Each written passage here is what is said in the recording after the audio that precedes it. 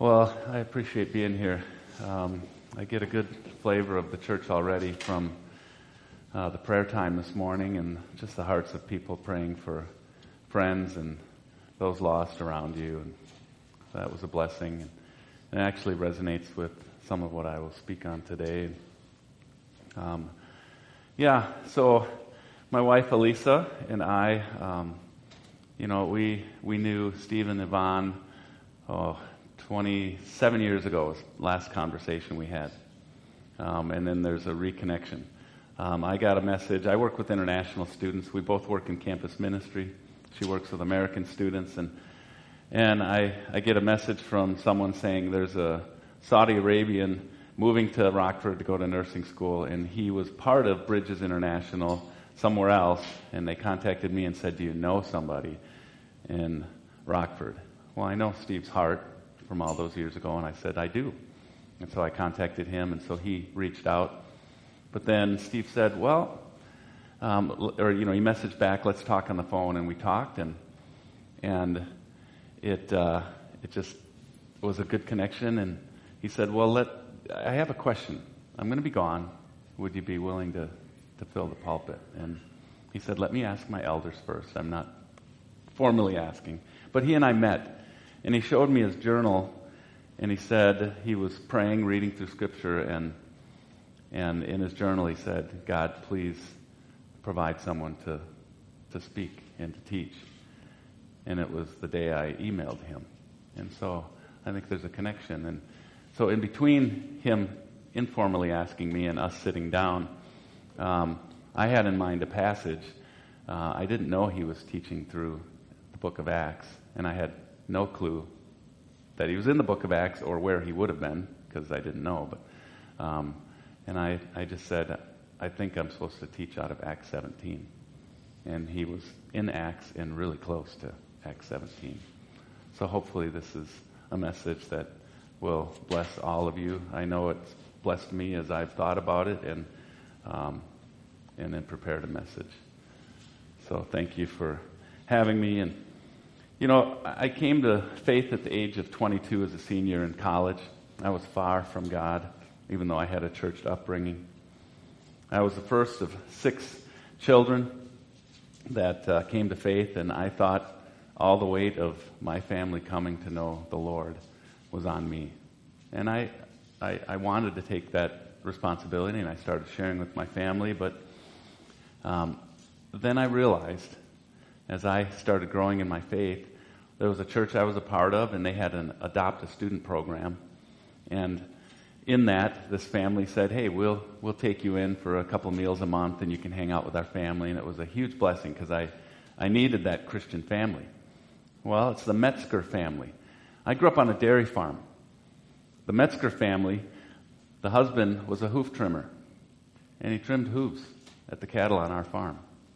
And he was a strong Christian, and he would try to talk with my brothers and my dad. And then through connections, and finally, eventually, a few years later, I joined the ministry of Campus Crusade for Christ, or called Cru in America. A family connected me with another family member, and we were raising support. And I meet this family and the Birch family. And Scott sold minerals and vitamins and supplements for feed to my family. And he tried sharing with my brother Bruce and my dad. And so I realized God is right there. Even though I could look back and think, I don't know if I could identify a single Christian in my upbringing. Nobody that really made an attempt to share Christ with me. There was churchgoers, but you know the difference. And I thought, there's nobody out there, but God was at work trying to reach my family. And then God brought people to my life in college that I came to know Him. Now for the last 31 years as a believer, I've been sharing my faith. For the last 28 years, I do it as my living, as a missionary on college campuses. And so I work for the world's largest parachurch mission evangelistic organization, Campus Crusade for Christ. So evangelism and discipleship, this is what I eat, sleep, and breathe. This is what I do for a living. This is what I've done for a long time. I've been trained in it. I live it out on college campuses. I talk to students every day for the last 21 years in Milwaukee, Wisconsin. Knowing that this is what I do, that I wake up every day and kind of my schedule is set to do these types of things, you must think that I've got it all figured out in the way of evangelism. Well, in some ways, maybe. It doesn't change the fact that every time I go out to set up a table and ask students to come and fill out questionnaires, every time I go out and do a random survey with the student sitting there, in the union or somewhere on campus, every time I follow up a survey or talk to a fellow student's friend, I get nervous, and I have to pray, and I have to trust God every time. So I might repeat some words for the kids. I get nervous. That's a key word. So if this is how I feel, and I've done this for a long time, and I feel actually very gifted in it, and I've been trained in it, and I like doing it. But if I get nervous, if there's fear, there's some trembling for me, then I can imagine that's true for you as well. And so I want to speak to that today. We know what the Bible says about evangelism, right? We know there's a great commission. We're to go, therefore, and make disciples of all nations. Acts 1:8, we're to be God's witnesses. He gives us His Holy Spirit to empower us to do that. Romans 1:16, Paul says, I'm not ashamed of the gospel. It's the power of God for the salvation of people, right? So we shouldn't be ashamed. Romans 10:15, how beautiful are the feet of those who bring good news. Now, I played a lot of basketball. If I take my shoes off, my feet aren't beautiful. But, God says it's beautiful when we walk across the street or travel across the ocean to go talk to people about Jesus. Anywhere we walk, it's beautiful feet. In 2 Corinthians 5:20, we're Christ's ambassadors. We know these things. Yet sometimes we don't feel like sharing, or we're afraid to share our faith with other people. Well, we're going to look at a passage of Scripture. I'm going to share a little background info, but Acts 17, starting in verse 16. It's been called the centerpiece of the entire book of Acts. So it's a pretty significant passage. It's kind of the gold standard of what does it look like to actually share your faith. Paul, his motivation, his tone, his logic, his appeal to the head and to the heart, you see it in this passage. It's pretty fascinating how Paul navigates his preaching and his teaching and his evangelism. So when it comes to sharing the gospel, I hope that we can see, and I'm reading this for the kids, right? I hope that we can see that this story, this history, is not maybe the best example of exactly what is shared, but how it is shared. Because there's many examples throughout Scripture, different apostles, Paul himself, different examples of what he shared. And there's bits of the gospel, there's the essence of the gospel in all of them, but there's no complete, exact outline of how to do it, but how to share it. The what is a little different here, but you hear the gospel, but how he shared it is what I want to talk about a little bit more. So here's some background, and Steve has covered some of this. I listened to a message or two, and so kind of know where he's at, but Paul's in Philippi, a little background. You might remember the conversation with Lydia, and then the jailer. So this has happened. And then they went to Thessalonica, and then there were some troublemakers. A riot, a big mob comes, and they do not like this gospel being preached. And then Paul goes to Berea. He compliments them. I don't know if Steve got to that, but that's kind of a cool thing, because when he preached, they actually went back to the Scripture and said, is this accurate, what he's teaching about?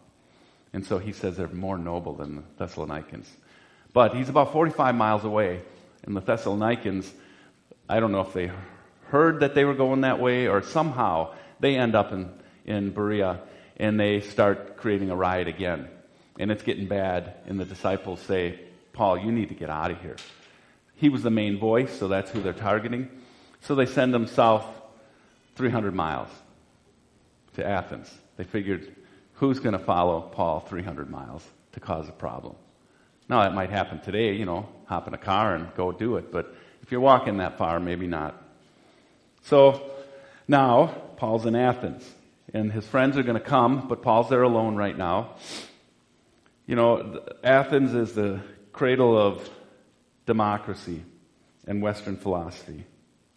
And home of, I pause for the kids, Socrates, Plato, and Aristotle. Okay? So big thinkers. And at this point in history, it wasn't the financial or political center, but what it was, it's kind of like our modern day Hollywood, right? It's the center of Greek culture, intellect. It's full of artists, students, writers, orators, philosophers, tourists. Its architecture is phenomenal, right? It has the Parthenon, Garden of Epicurus, the Porch of Zeno, thousands and thousands of sculptures. It'd be fascinating to see it in its heyday. So this is where we pick up. Paul is there, seeing this, observing it, waiting for his team to join him, and they said they'd come soon. But as he's waiting, he's not just sitting around playing games on his iPhone. I do that sometimes when I have a little free time. But Paul is actually occupying his time. He's looking around. He takes advantage of this downtime when the others aren't there, and he's just figuring things out, the lay of the land. And what he discovers causes him distress. The city's full of idols. This is absolutely opposite of all that God is. There's one God. No other gods beside me, first commandment. You create no images. They're doing all this. This is not good. The polytheistic culture, they believe in hundreds of gods. Historians tell us that there are some sections of Athens look like a forest of idols. Every public building is dedicated to one or more gods. The writer Petronius observed, in Athens it was easier to find a god than a man. Like there's just so many of these gods and statues. And as a Christian, as an ambassador of the one true God, this agitates Paul. Like it bothers him. His spirit deeply troubled because he has compassion for God's glory. Thousands of people obviously don't know the one true God, Jesus. So, this agitation causes Paul to take action. He has some kind of Popeye moment. You think of Popeye and he's like, that's all I can stand. I can't stand it no more. And does he take spinach and his forearms get real big and he beats somebody up? No, he didn't do that, and that's a good thing, but we can learn something, right? It doesn't lead him to worry. It doesn't bring disgust to him. He doesn't go on Facebook and gripe openly to everybody else about what he's seen. Okay? What he does, it leads him to loving action. He looked around. He's not kicking statues down. He lovingly steps into this. Paul's spirit is provoked, but his behavior is restrained by wisdom and respect. And we need that when we talk to people. He doesn't judge or condemn or pick a fight. Verse 17 says he reasoned in the synagogue and in the marketplace. And this is so important to take note of and so godly of an action. I sometimes feel like Paul, and how must he have felt when I walk onto the University of Milwaukee. 29 colleges and universities in the Milwaukee metro area. 185,000 college students. It's a bit overwhelming. I think that out of all that I see, I hope I honor God much like Paul as I walk on the campuses, but I'm confronted by just rampant sin. We see it every day. The political correctness that we have to dance around and navigate, the justice and racial tensions that the colleges are pushing toward us, gender issues, cultural compliance training that we have to sit through, COVID protocols, sexual promiscuity, excessive drinking and partying, and then you think of just the late night conversations that's just a free-for-all of anything but godliness. And I think the thing that just bugs me the most, and I don't know why, but it's when I hear girls on campus just F-bombing, and throwing out swear words, and it's just so odd. It's just like, this is just normal.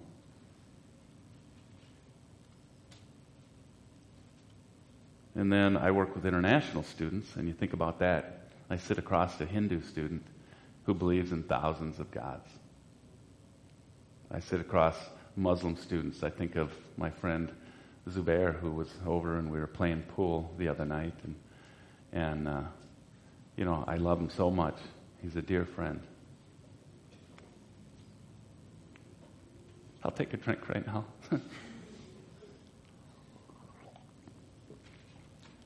I didn't expect that. But, yeah, he doesn't believe Jesus is Savior and Lord.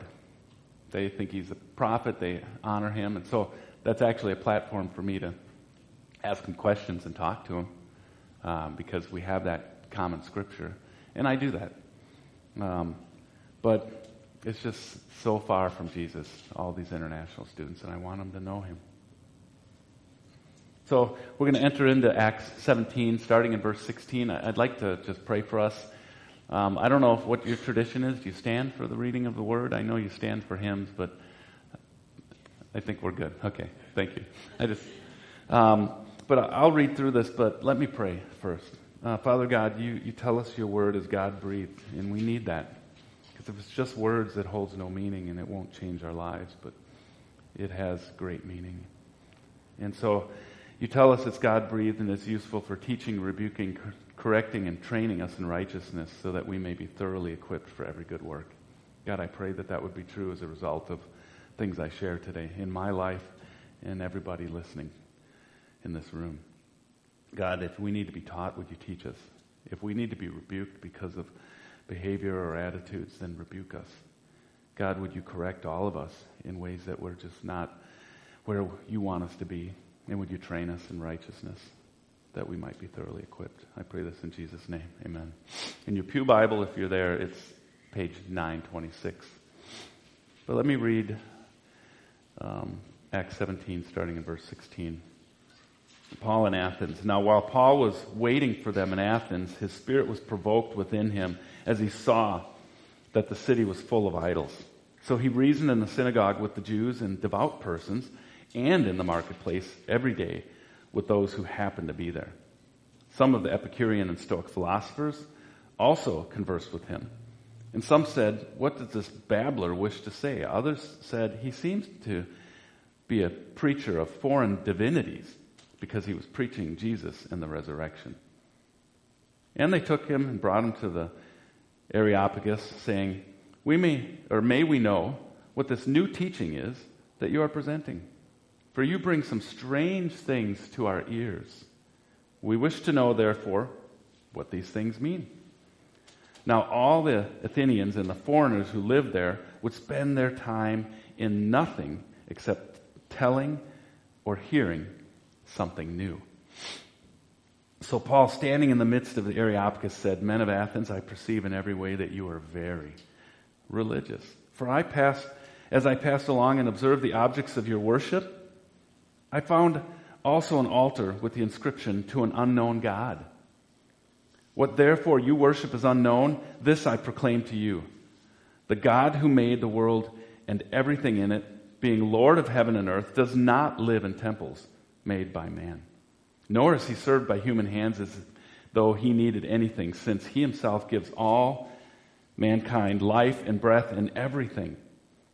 And he made from one man every nation of mankind to live on the earth, the face of the earth, having determined allotted periods and the boundaries of their dwelling places, that they should seek God and perhaps feel their way toward him and find him. Yet he is actually not far from each of us. For in him we live and move and have our being, even as some of your own poets have said, for we are indeed his offspring. Being then God's offspring, we ought not to think that the divine being is like gold or silver or stone, an image formed by the art and imagination of man.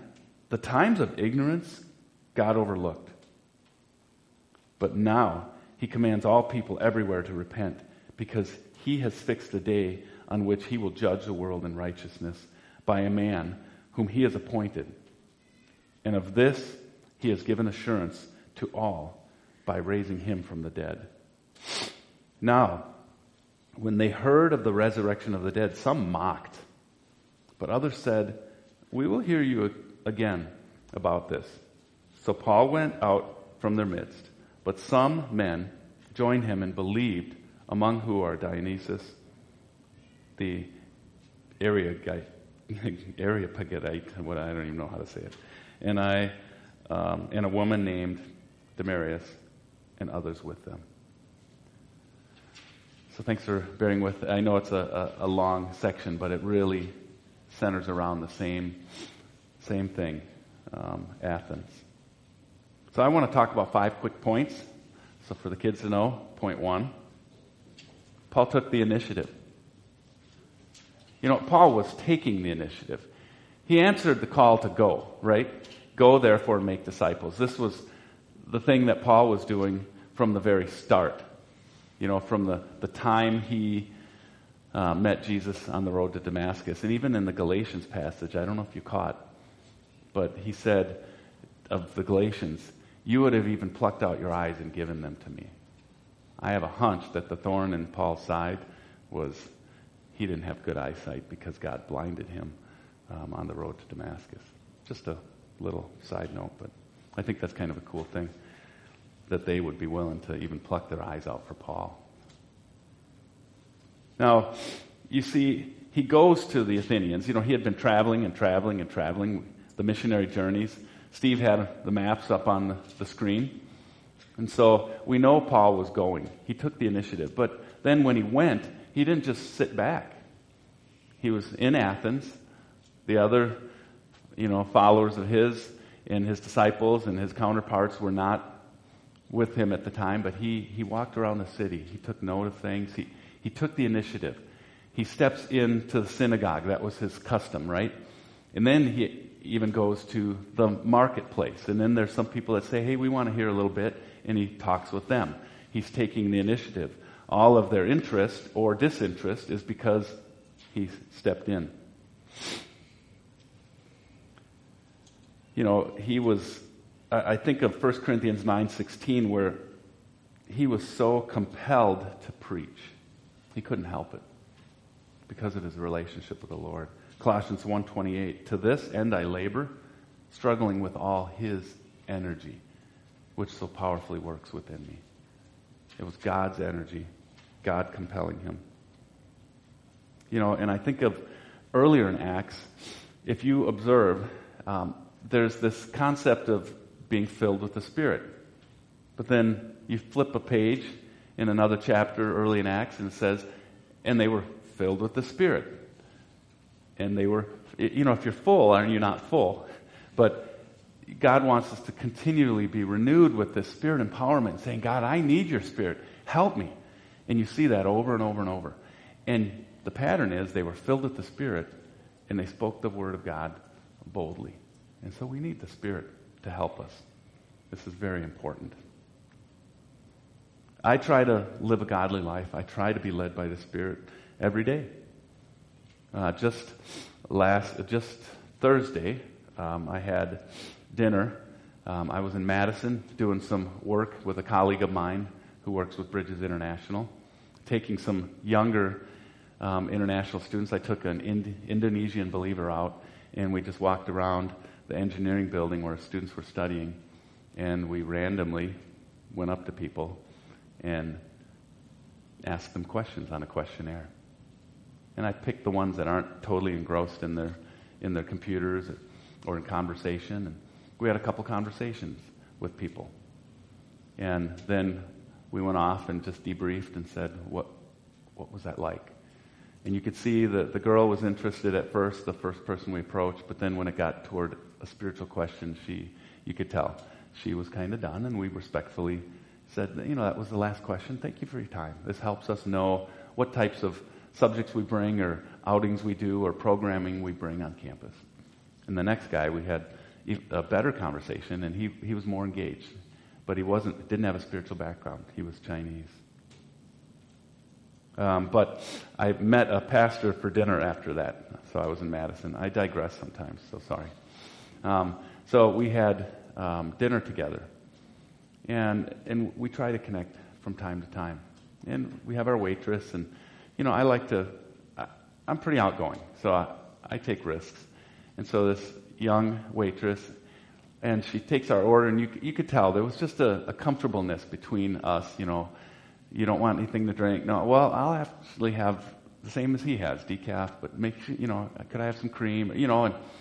And I said, well, if I need to, kind of shout at you for something, what's your name? And he goes, and my pastor friend goes, he's not going to shout at you. And she said, well, my name's Heaven. And I said, oh, really? Is that your given name? She says, yes, it is. And I said, well, that's an awesome name. And I said, well, thanks for serving us tonight, and so she went off to get our drinks. Then a little bit later, I said, I pick up an accent. And she says, well, yeah, I'm from Arizona. And she's got a pretty good southern accent from Arizona. And I said, well, what are you doing up here? Well, my boyfriend and I live up here. And so we got talking. I said, well, do you go to church? I said, because he's a pastor and I'm a college minister. And she says, well, no, not really.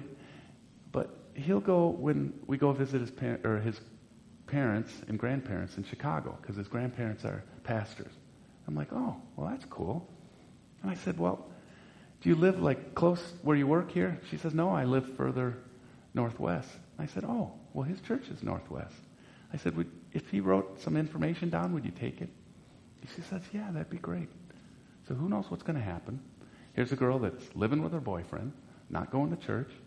And I could have pointed out that she's not living with her boyfriend, and that's not a good thing, but I didn't do that because I was just trying to apply what I'm teaching you, right? And she seemed very favorable to that. So I'm hoping she reaches out to him and checks out his church. Yes, I live this out on campus, working with international students. Elisa lives it out, working with American students, leading them to reach out to their friends. I serve in my church. I go to nursing homes and do chaplain work to just try to bring the good news to people and challenge them to invite more people to come, and hopefully we can reach out to more. I do this with my neighbors, and also in basketball. I still play basketball. I'm the oldest guy in the court most of the time, but I hold my own and maybe even do better. I can play.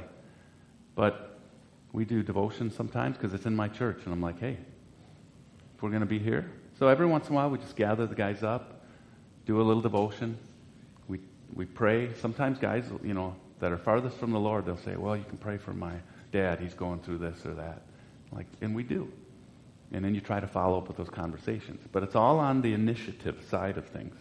If we didn't initiate that, if I didn't initiate those devotions and that prayer time, those guys would never bring up a prayer request. There's a guy named Ryan. So we play basketball. We have a great banter. We get on the same team. So, we've eaten meals together now. He's played pool with me. He asked me to come over to his house and help him do some remodeling in his bathroom because he knows I'm handy that way. These things come up and more conversation's going to come. The last time we played pool, I followed up on a spiritual conversation, and he says, yeah, I want to talk about this more, and I think I'm going to check out church with you. So second point, and these will go quicker. Paul understood his audience. You see him walking around. You see him see the statues. He sees enough statues out of the thousands. He sees one to an unknown God. Well, now that's really awesome. Because if he didn't see that one, that's a pretty easy in. He says, well, you worship something as unknown. I know this unknown God, and I'm going to proclaim it to you. So he calls them very religious. He sees the unknown God. He quotes their own philosophers. He says, your philosophers say we are God's offspring. And then he uses that and he says, But if we're God's offspring, then we're alive, and God is alive. He's not a statue made by men, gold, silver, or stone. So he complimented them, quoted their own philosophers. You know, he was a student of their culture, and I think we can do the same in our culture. Know what the world believes. You know, read some books or articles. Listen to a podcast from completely different perspectives. It's going to be eye-opening. It might be shocking. You might not like it. You might totally disagree with it. But you have an idea of what other people think. And if you're talking to them, you say, yeah, I was listening to that. And they'd probably look at you like, you're a Christian. You listen to that? You're like, well, it's important. You know, I want to know. You know, I think of, I don't know if we had an old 45, big console record player of the 45. And I remember this old record. The Cavaliers, well, actually it was recorded in 61 by Wayne something, but then the Cavaliers redid it. And then Pearl Jam just redid it more recently. Pearl Jam, it's like a modern day rock band, and they do this old song, and it's the one where it's, where, oh, where would my baby be? The Lord took her away from me. She's gone to heaven, so I got to be good, so I can see my baby when I leave this world. Right? Well, I listen to stuff like that, and then I'm like, well, the theology sucks in that song. Right?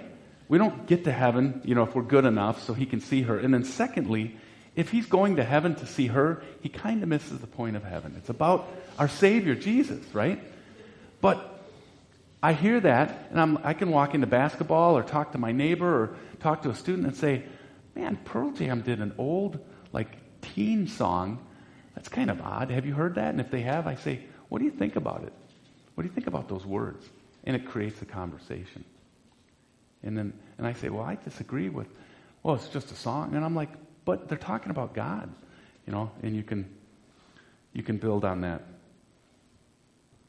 Understanding and relating to people in the culture, even if they're far from Jesus, I want you to know a couple of things. And I'll touch on these verses a little bit later, but they are created in the image of God. And God is at work in their lives. Ecclesiastes 3:11, it says that God has placed eternity in the hearts of all people. God is at work in their lives. Romans 1, it says, it is undeniable through looking at the cosmos, looking at creation, that God created it, that there is a creator God. And we are without excuse because we know. So, third point, God is not far from anyone. You know, Paul tells them that there's a God who created everything. From one person, he created all people. You know, he fills them in on the bigger picture of the gospel from creation on. And then he talks about Jesus and the resurrection. But God is not far from anyone. You know, the part I want you to catch from this, and I think to me it touches me the most out of this whole passage. It says that having determined allotted periods and the boundaries of their dwelling places, that they should seek God and perhaps feel their way toward him and find him. Yet he is not far from each one of us. That's verses 26 and 27. The NIV puts it, he set the times set for them in the exact places where they should live, because that's the best environment for them to know God. And let me tell you this, it's hard to believe that when I'm talking to a Chinese person on campus in a communistic country where they are persecuted. It's not good to be a Christian there. There's a lot happening. God is doing amazing things. But, you know, you think being born in China, like 20 years ago, is the best thing for that person to know Jesus? That seems odd. But it's exactly what the Scripture says. And I had a young Chinese student tell me about, his name is Michael, and he told me about how, you know, he came to the U.S., he came to college here, And then rather than, as the only child, get a great job and take care of his parents and 4 grandparents, he chose to intern with Bridges International and become a missionary and raise support. And then he's like, did I make the right choice? He says, I'm the only Christian in my family. Should I not be in China? And so I shared this verse with him, and I said, God has placed your parents in China, the exact times they were born, in the exact place in China where they live, because it's the most opportune time and place for them to find Jesus. That's what the scripture says here. I want you to be encouraged by that. And I'm going to share a couple stories in relating to it. Now, Bill Bright, he was the founder and president of Campus Crusade for Christ for a long time, until he died. He always signed off his emails, his letters, yours for the fulfillment of the Great Commission in this generation. He had a heart and mind to reach everyone. And then he said this, and it never leaves me. He says, if you're in the presence of someone for more than 5 minutes, consider it a divine appointment. Listen to that. If you're in the presence of someone for more than 5 minutes, consider it a divine appointment. So if you've lived in your house for more than 5 minutes, your neighbors are divine appointments God has called you to reach. And he will provide for conversation. He will make it happen because God placed them in that house in the time they should live so that they would, as the scripture says, they would seek God and perhaps feel their way toward him and find him. Yet he is actually not far from each one of us. I want to tell you about 2 Chinese girls. 2 Chinese freshman girls. So we do summer missions all over the world. So right now it's tough and tenuous with COVID, but right now in China they're really, really clamping down on mission work. All the missionaries have pulled out. Either they're going to the Middle East or other countries, or they're back in the U.S. working in other capacities. And, I was told by some missionaries that I'm taking some Chinese training from that the front line of Chinese ministry is American universities right now, the work that I'm doing. Because that's where you can reach Chinese people, because you can't reach them in their own country right now, at least as missionaries. God is doing awesome stuff. You heard from Pastor Steve, I don't know, last week or the week before, but what God is doing in Iran to reach people through dreams and visions. Well, God is reaching thousands and thousands every month in China through the underground church. But God wants to use us, so don't. And I don't want to let you off the hook. But 2 Chinese girls. So there's a summer mission. This is back in 2000. Rebecca was an American student, a young staff at that time. She used to be on our staff team, Rebecca Sorges. And so the American missionaries are over there, but they're taking language school in the morning, but then they're dispersing and going on campuses to try to strike up conversations and then hand those interested students off to the long-term missionaries. Well, 2 Chinese girls were majoring in physics, and their physics professor told them about the smallest known particle, the quark. So they asked the professor about the origin of this subatomic matter, and they were not satisfied with the answer. He couldn't tell them. So during the summer, they met Rebecca, who was one of the women on the summer mission team, and they said, if not inconvenient, I would like to ask you a question. I would like to ask you about God. So they explained that as a result of pondering the universe, they concluded that there must be a God. Every night for a year, these 2 roommates would talk about God. Then they even compiled a list of what they believed must be true of God, although they did not know who he was. Whenever they met a person who might know of a God, they read the list. Knowing that Rebecca was an American, might know something, they presented her the following list. And I'm going to scroll up on this list, and this is the first thing they came up with. There is a God who created. Imagine this.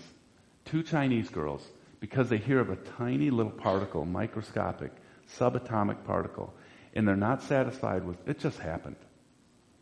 They stay up every night, and talk for a year. Now, I don't know what the city lights are in China. They're probably not seeing the cosmos like we get to see sometimes, in smaller cities or out, we can get to the country pretty easy. But for a year, they would talk about this. I just think about that. God is at work. God is not far from anyone. He's not far from your neighbors and your family and friends. And we need to persist in prayer. We need to initiate with people. We need to talk to them about Jesus. The second observation, God must have great power.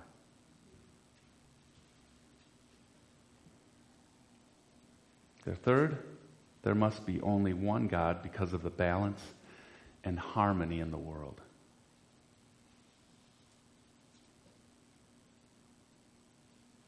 God must love beauty, considering beautiful purple flowers, and be very funny, considering the kangaroo. And I'm like, I think they're right. God must be very fair all the time.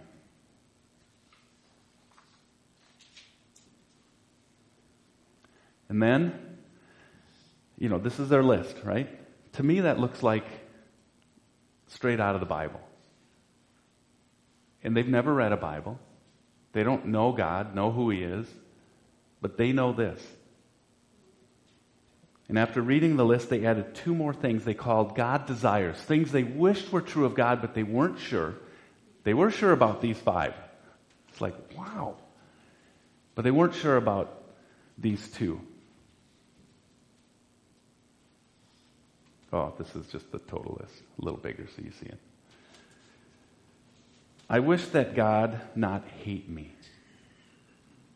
They knew God was fair, so He must hate them, but they hoped He would tell them what they could do.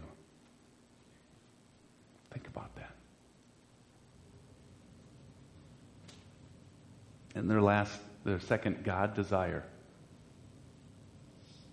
I wish God to know me, then I perhaps not be so lonely. I mean, how can they have this so deeply rooted in their hearts and their minds just from pondering what God must be like? I mean, this is the gospel. God is not far from them in an atheistic country where they haven't heard about Him. But God's not far from anyone. The fourth point, I'll jump through these 2 fairly quickly, but Paul shared the gospel, the truth of Jesus. Paul did not compromise on what he talked about. He said, you ought not to think about this anymore, what you are doing with these idols. Hey, I overlooked your ignorance before. You need to repent. There's a judge. Jesus was raised from the dead. We heard earlier in this passage where he talked about the resurrection. He talked about Jesus. He talked about creation and God creating all things. So Paul's very honest about the gospel. He doesn't shy away from talking about Jesus. But you see how he got to that, how he lovingly approached them and complimented them. It was a 4 Spiritual Laws yellow booklet that my friend Mike Morgan shared with me that led me to Jesus. I knew the first 3 points. God loved me and offered a wonderful plan for my life. I grew up in church. I kind of heard that. I got it. That I was sinful and separated from God. I don't think I bore the weight of that, but I knew that in my head. That Jesus Christ was God's only provision for my sin, and through Him alone could I know and experience God's love and plan for my life. I knew that. I didn't know I needed to receive Jesus. That 4th point. I didn't know I needed to make a decision. I thought, well, my grandparents went to church, my parents went to church, my family. And when I received Jesus, when I submitted myself to Him and surrendered, my life changed. We need people like that, and we need to be those people for others. Point 5, Paul saw some fruit. Paul saw some fruit. Some of them mocked him, we read, right? But some of them said, we want to hear you again about this subject. And then some of them became followers and believed. Dionysius, Demarius, and it says, and others. We can't control the responses of people.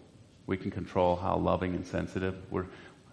First Peter tells us to share the gospel with gentleness and respect. We can do that.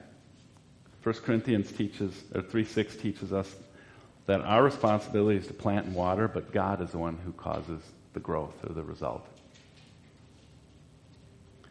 Bill Bright, going back to him, I get a lot of, I kind of was groomed as a brand new believer under, his example of witnessing. And he said, successful witnessing is this: taking the initiative to share Christ in the power of the Holy Spirit, leaving the results to God.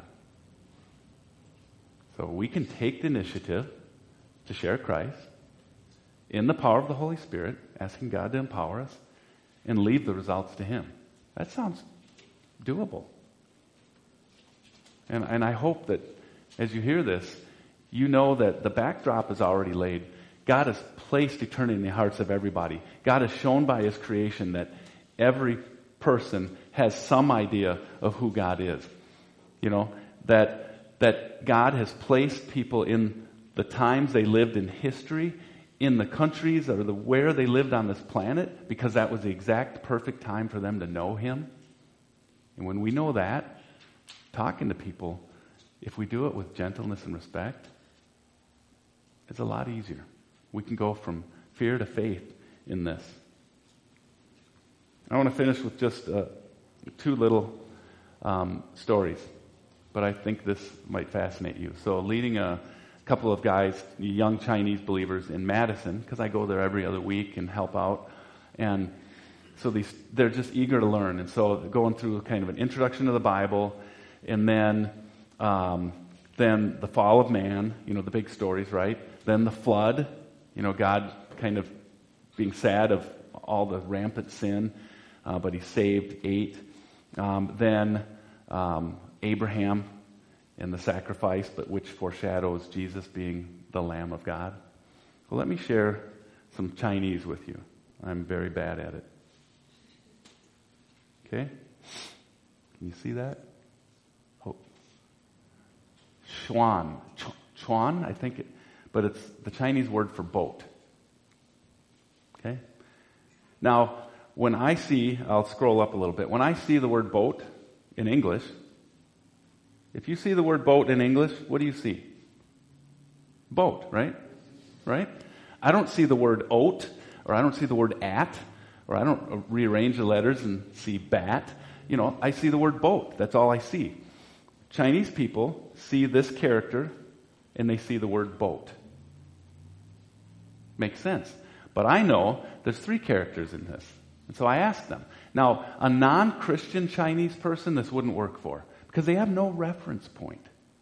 But these new believers, as we're studying, I said, what does that mean? I said, write the word boat in Chinese. And they're writing it down. I said, now, if you were to take the parts out, what does that mean? And I did this as we concluded the study on the flood.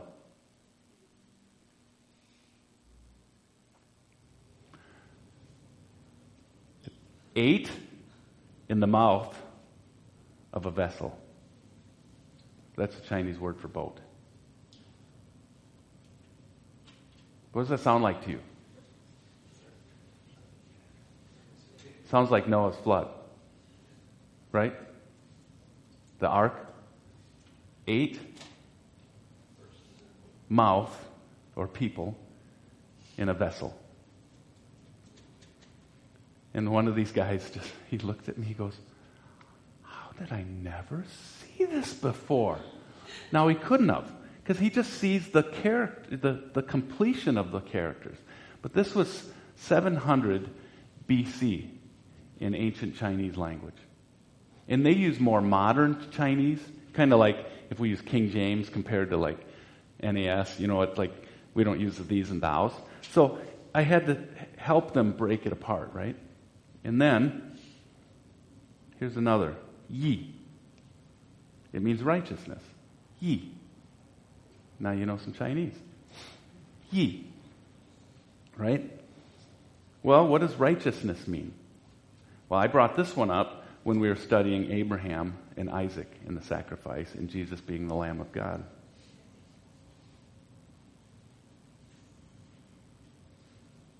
Can you see that? So the top one is lamb. The bottom character is me. Lamb over me means righteousness.